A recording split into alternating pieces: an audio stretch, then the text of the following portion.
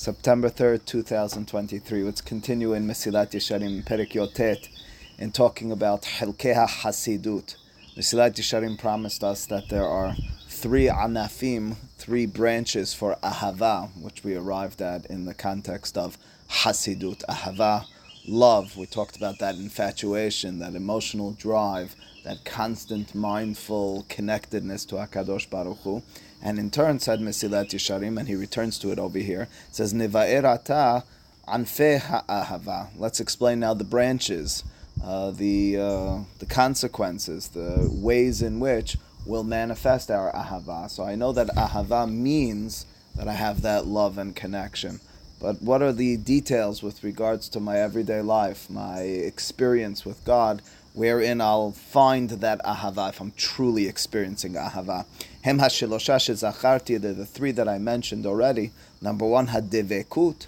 Number two, hasimcha. And number three, hakina'ah. Devekut, which will be the first which we're going to address, and was probably best translated as connection or cleaving to in this respect. Good morning. Welcome.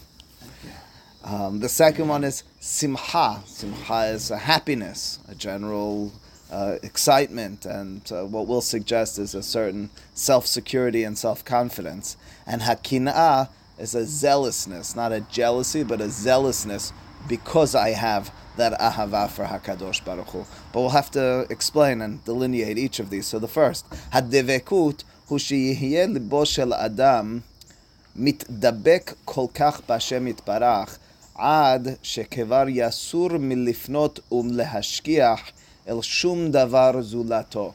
It's quite a tall task, but the description of devekut is that your soul or your mind and heart are so connected to Borei Olam to the extent that you can't and won't, not that it's a task or a chore, but you won't be focused on anything else. That doesn't mean that you're not doing anything else. It means that your mind and heart are so connected to God that your focus is on Him. You can be doing anything under the sun, practically, while at the same time feel a certain connectedness. Certainly, in its fullest sense, to the extent that, as we've discussed earlier, you can and would be doing necessary bodily functions. There are midrashim that describe how Hillel HaZaken used to, when he would go perform bodily functions, understand it as, I'm going to the bathhouse in order to cleanse my body, which was given to me from Borei Olam, which represents Tselem Elokim. I need to take a shower anyway. I can envision a shower as an opportunity just to take pleasure and enjoy the experience, or just to cleanse myself, or I could see it as part of a larger mission. My mission is to be a person who is working avodat Hashem in this world, who is performing as I know God expects me to do. In order to do so appropriately, I need to be clean. I need to sleep in order to have the energy to do so as well, and so forth. I need to eat. It means that ultimately speaking, a person, as we've discussed on so many occasions, can look identical one to the other in terms of the mechanical actions and ways, but fundamentally, they're altogether different. One does it with a connectedness at all times to HaKadosh Baruch Hu, this divekut, to the extent that you can't be mashkiach on anything else, while the other person has an altogether self-centered vision. I've told the story as well more than once, because it touched for me such a chord when the story that I heard from Rabbi Eli Baruch Finkel in Mir Yeshiva, how there was a young man who was studying with an older man, skipping all the details for the moment, and the older man was falling asleep. It bothered the younger boy. The younger boy was studying with this man. Why is he falling asleep all the time? He's ruining our learning time, and he wanted to leave the Havruta. Ultimately speaking, however, when confronted, the older man said, I can't understand this young boy. He believes that when I fall asleep in the middle of the learning, I'm falling asleep, ki'ilu, I'm taking away from the time of Avodat Hashem, so I slept in this moment just like you sleep at night, and then I make up for it afterwards. My life is a life of Avodat Hashem. My life is one of connectedness.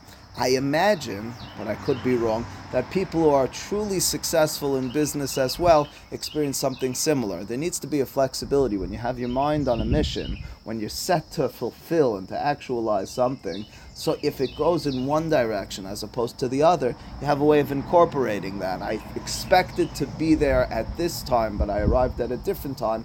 I can make that all part of my mission. I can realize that this fits in one way or another. I can realize that everything and every person, if I truly see the business properly, every person plays a role. It might seem like it's a small role, but it's an integral role because it's all part of a larger mission. The description in turn of not being able to lifnot ulahashkiach al shum davar zulato doesn't mean that the person is singularly focused on words of Torah in the black and white, the words on the page. It means in terms of their objective in life. It means in terms of their direction, they have a singular direction. They can't see it differently. V'hu ma sheba alav hamashal b'divrei Shlomo, ayelet ahavim v'ya'alat hen dadea yeravucha b'chol et be'ahavata tishke tamid. Those final words perhaps being the most poignant, the strongest words. The ahava of one to the other, of ourselves to HaKadosh Baruch Hu, tishke tamid, it's a constant, mindful connectedness. And he quotes from the Gemara as well, Uba Gemara amru alav al Rabbi Elazar ben Pedat shaya yoshev ve'osek bashuk ha'elyon besipori ve'osek b'Torah. And the Gemara describes how Rabbi Elazar ben Pedat was studying Torah while sitting in the upper marketplace in a place called Sipori. Usidino mutal bashuk hatachton shel Sipori, and his sadin is either his cloak, his jacket of some sort, was in the bottom part of the marketplace. In other words, he didn't pay attention to the fact that he wasn't wearing his outer jacket because he was so immersed in the study. Or alternatively, it means that that's his sadin, the sheet upon which you put your goods, was in the lower area. It wasn't something which was for him disturbing. That's not to say that this is the only objective and the only vision, but the vision alternatively is one in which he was so plugged in, he was so focused, that wasn't disturbed by the absence of something else. The description of Mesilat Yesharim throughout this, with regards to Devekut, is just something that a person can and should be experiencing at all times with an absolute focus. The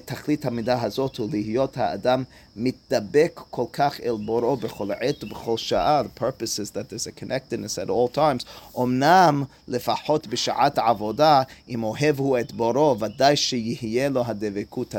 He says, listen, the objective is that this exists at all times, at the very least at the time of absolute avodah, during study of Torah, during a prayer. At least there's a focus then. That's the description of that Gemara. But it really could and should exist at all times. There is a famous words of Rashi at the beginning of Parashat Bechukotai.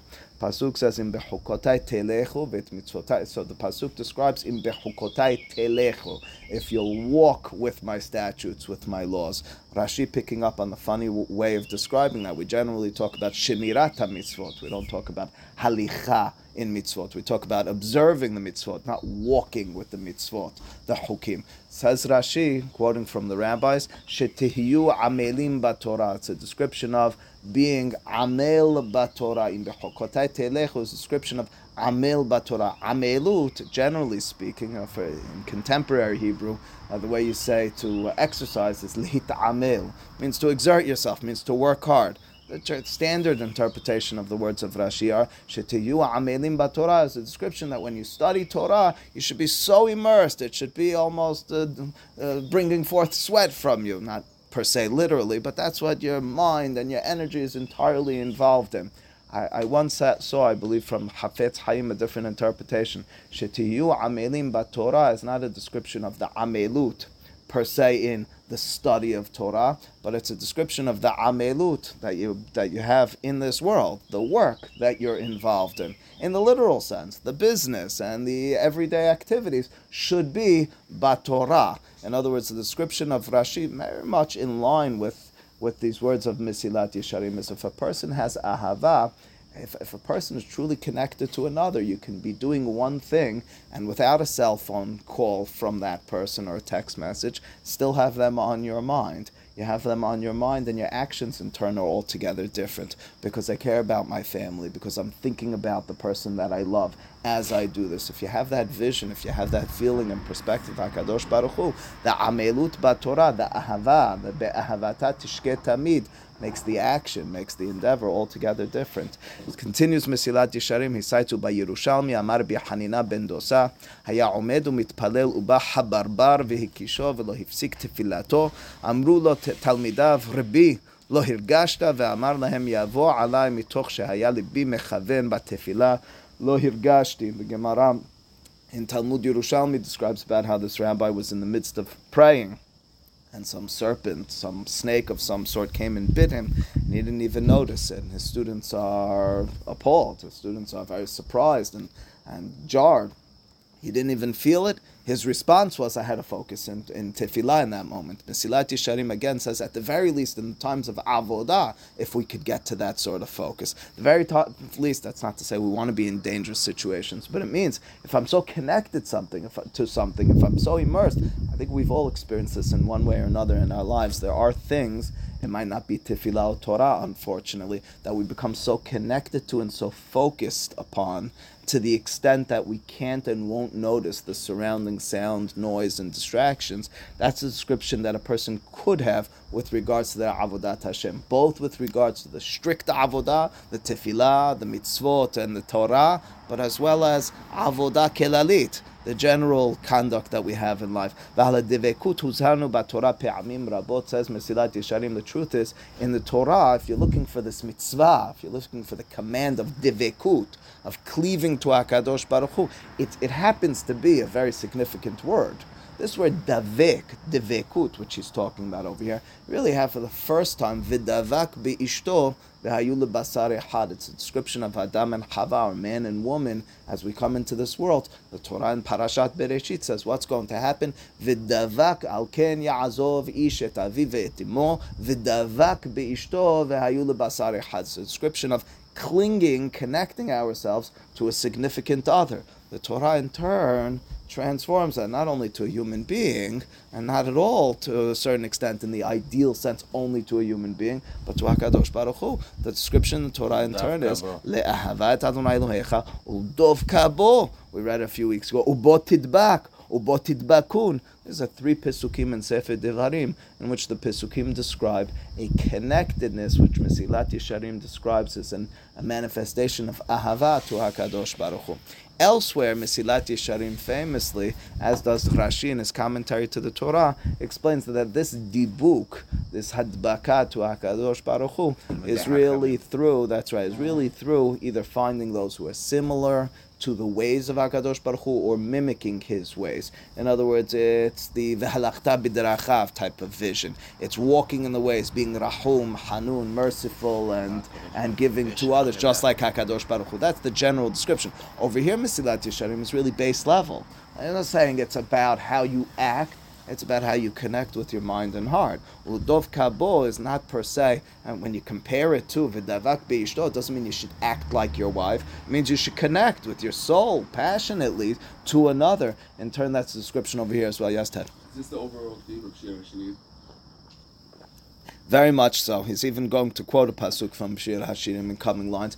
Harambam says this explicitly in Perek Yodef Ilchot Teshubah. Harambam writes that ahava of HaKadosh Baruch Hu is truly understood when you read Shir HaShirim. You read Shir HaShirim, you read about a love-stricken individual after Ki Holat Ahava Ani is racing after his mind, his passion is entirely dedicated to it. It's very much this description. Again, Ahava could just be a heshek, as Mesilat Yesharim is a little bit detailing it further. It's a constant connection. It's this dibuk, which seems best to be translated as a focus in this context. V'David Amar, Daveka nafshi acharecha, pasuk in Tehillim, where David describes his connectedness in that respect, dibuk. V'inyan kolel pesukim ehad, shehu hadevekut she'adam mitdabek bo yitbarach, she'eno yachol lipared v'lazuz mimenu. It's a circumstance where you can't envision existence without that connection. Ve'amru zal al Rabbi Shimon ben Lakish, b'shalosh leshonot shel חיבה, חיבב הקדוש ברוך הוא את ישראל, ואנו למדים וכולי בדביקה,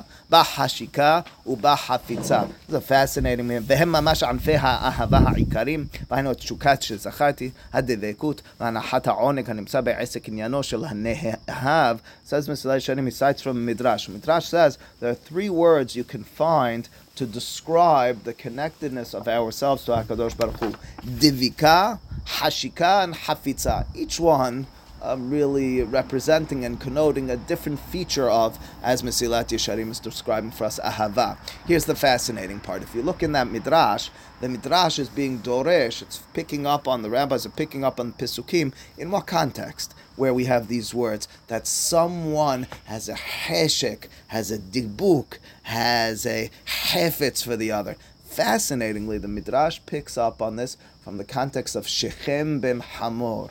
It's the famous story in Parashat Vayeshev, where Shechem ben Hamor is interested in the daughter of Yaakov, Dinah. And these are the words in the description of how he's infatuated and obsessed and love-stricken with her.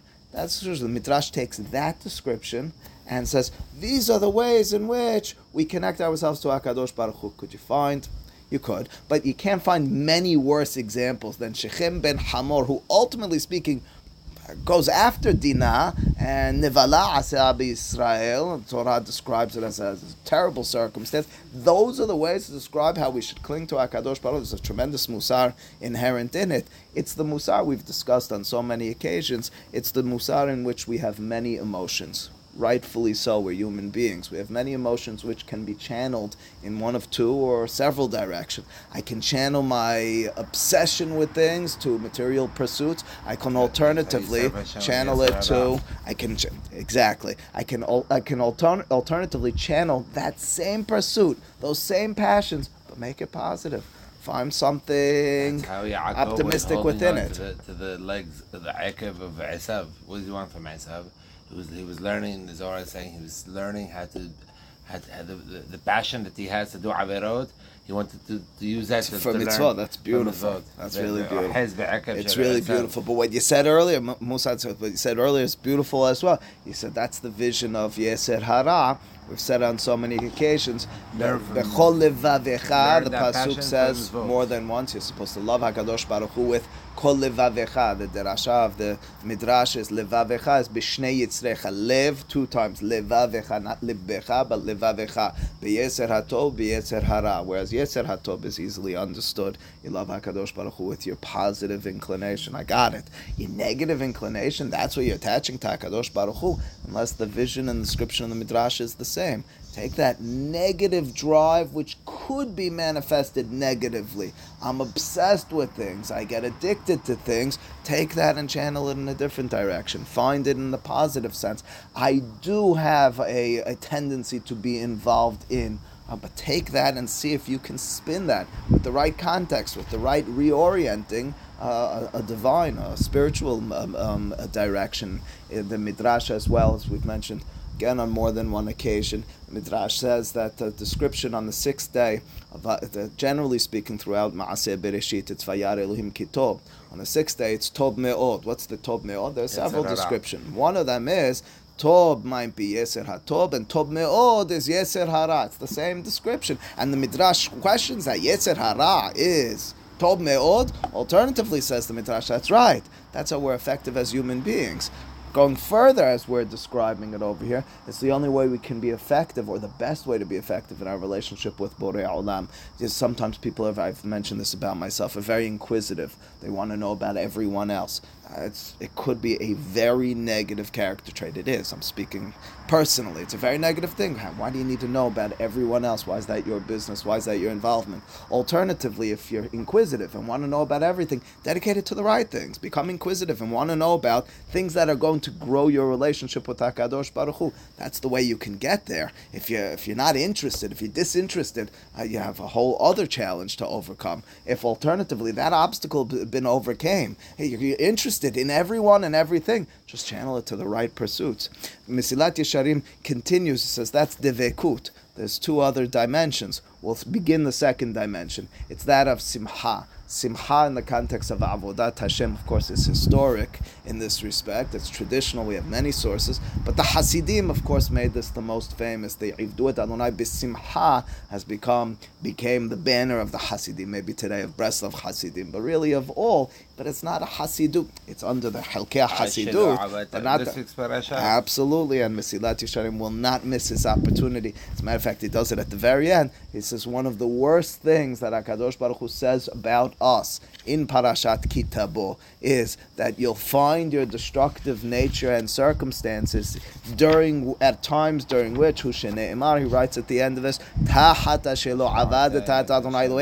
but it doesn't stop there. It's not that you didn't worship God. It's not that you didn't do the proper service and the mitzvot. B'simcha betub levav. Simcha needs to be fully formulated, but it has something not to do with complacency, but with confidence. It's an excitement because I'm confident that I'm on the right track to fulfillment. It's that I'm confident because it gives me that shelemut, as he'll describe herein. We'll read much of what he writes about it, but just for a moment, just talking about Rosh Hashanah coming up, Rosh Hashanah has to a certain extent a dual nature. On the one hand, Rosh Hashanah is a time that the Gemara describes in Masechet Rosh Hashanah. Harambam writes about this as well. We don't say it's in Masechet Megillah. We don't say Hallel on Rosh Hashanah because it's a day on which there's Sifrei Hayim v'Sifrei Metim P'tuchim Lefanai. It's a day in which the books of life and books of death are open in front of me. And Harambam says it means it's a day of Yirah and Fahad. It's a day of awe and trepidation. As a result, there's no Hallel. There's all the life and death being decided. There's no singing songs on this day. Alternatively, Tur cites from Talmud Yerushalmi and others that we're supposed to approach Rosh Hashanah differently than non-Jews. Whereas non-Jews might come to their judgment day wearing dark and somber faces, we come with a certain, not elated, happy nature, but confident nature. We come clean-shaven, wearing white clothing. If you come to a Sephardi, a Syrian synagogue, we sing songs as well, which are very uplifting. It's a very different description than certainly the ways of the non-Jews. But ultimately speaking, it's a different description, and then why aren't we saying Hallel? Shouldn't we be singing Hallel as well? Maybe there's some sort of way of towing the line of balancing this when it comes to Rosh Hashanah. Rosh Hashanah is a day on which we're focused on a solemn, serious nature. At the same time, the experience of Rosh Hashanah is an experience of Lifnei Hashem. Anytime we have an opportunity to encounter, so to speak, HaKadosh Baruch Hu, anytime we have an opportunity to speak to Him directly, there's a certain confidence that becomes connected with that. Which means to say, although, and we can experience this with human beings, I walk into the room of an important person with a serious face. I walk in with a certain trepidation, a certain fear and awe, but in the moment where I'm speaking with them, there's a certain joyousness internally. I'm not going to be smiling per se, but I'm going to feel fulfilled. I've been waiting for this meeting for 10 years. I've been waiting for this opportunity my entire life. It's a critical moment in the sports game. I finally have the ball in my hand. I'm nervous. My hands sweat up a little bit, but I feel confident. I can score this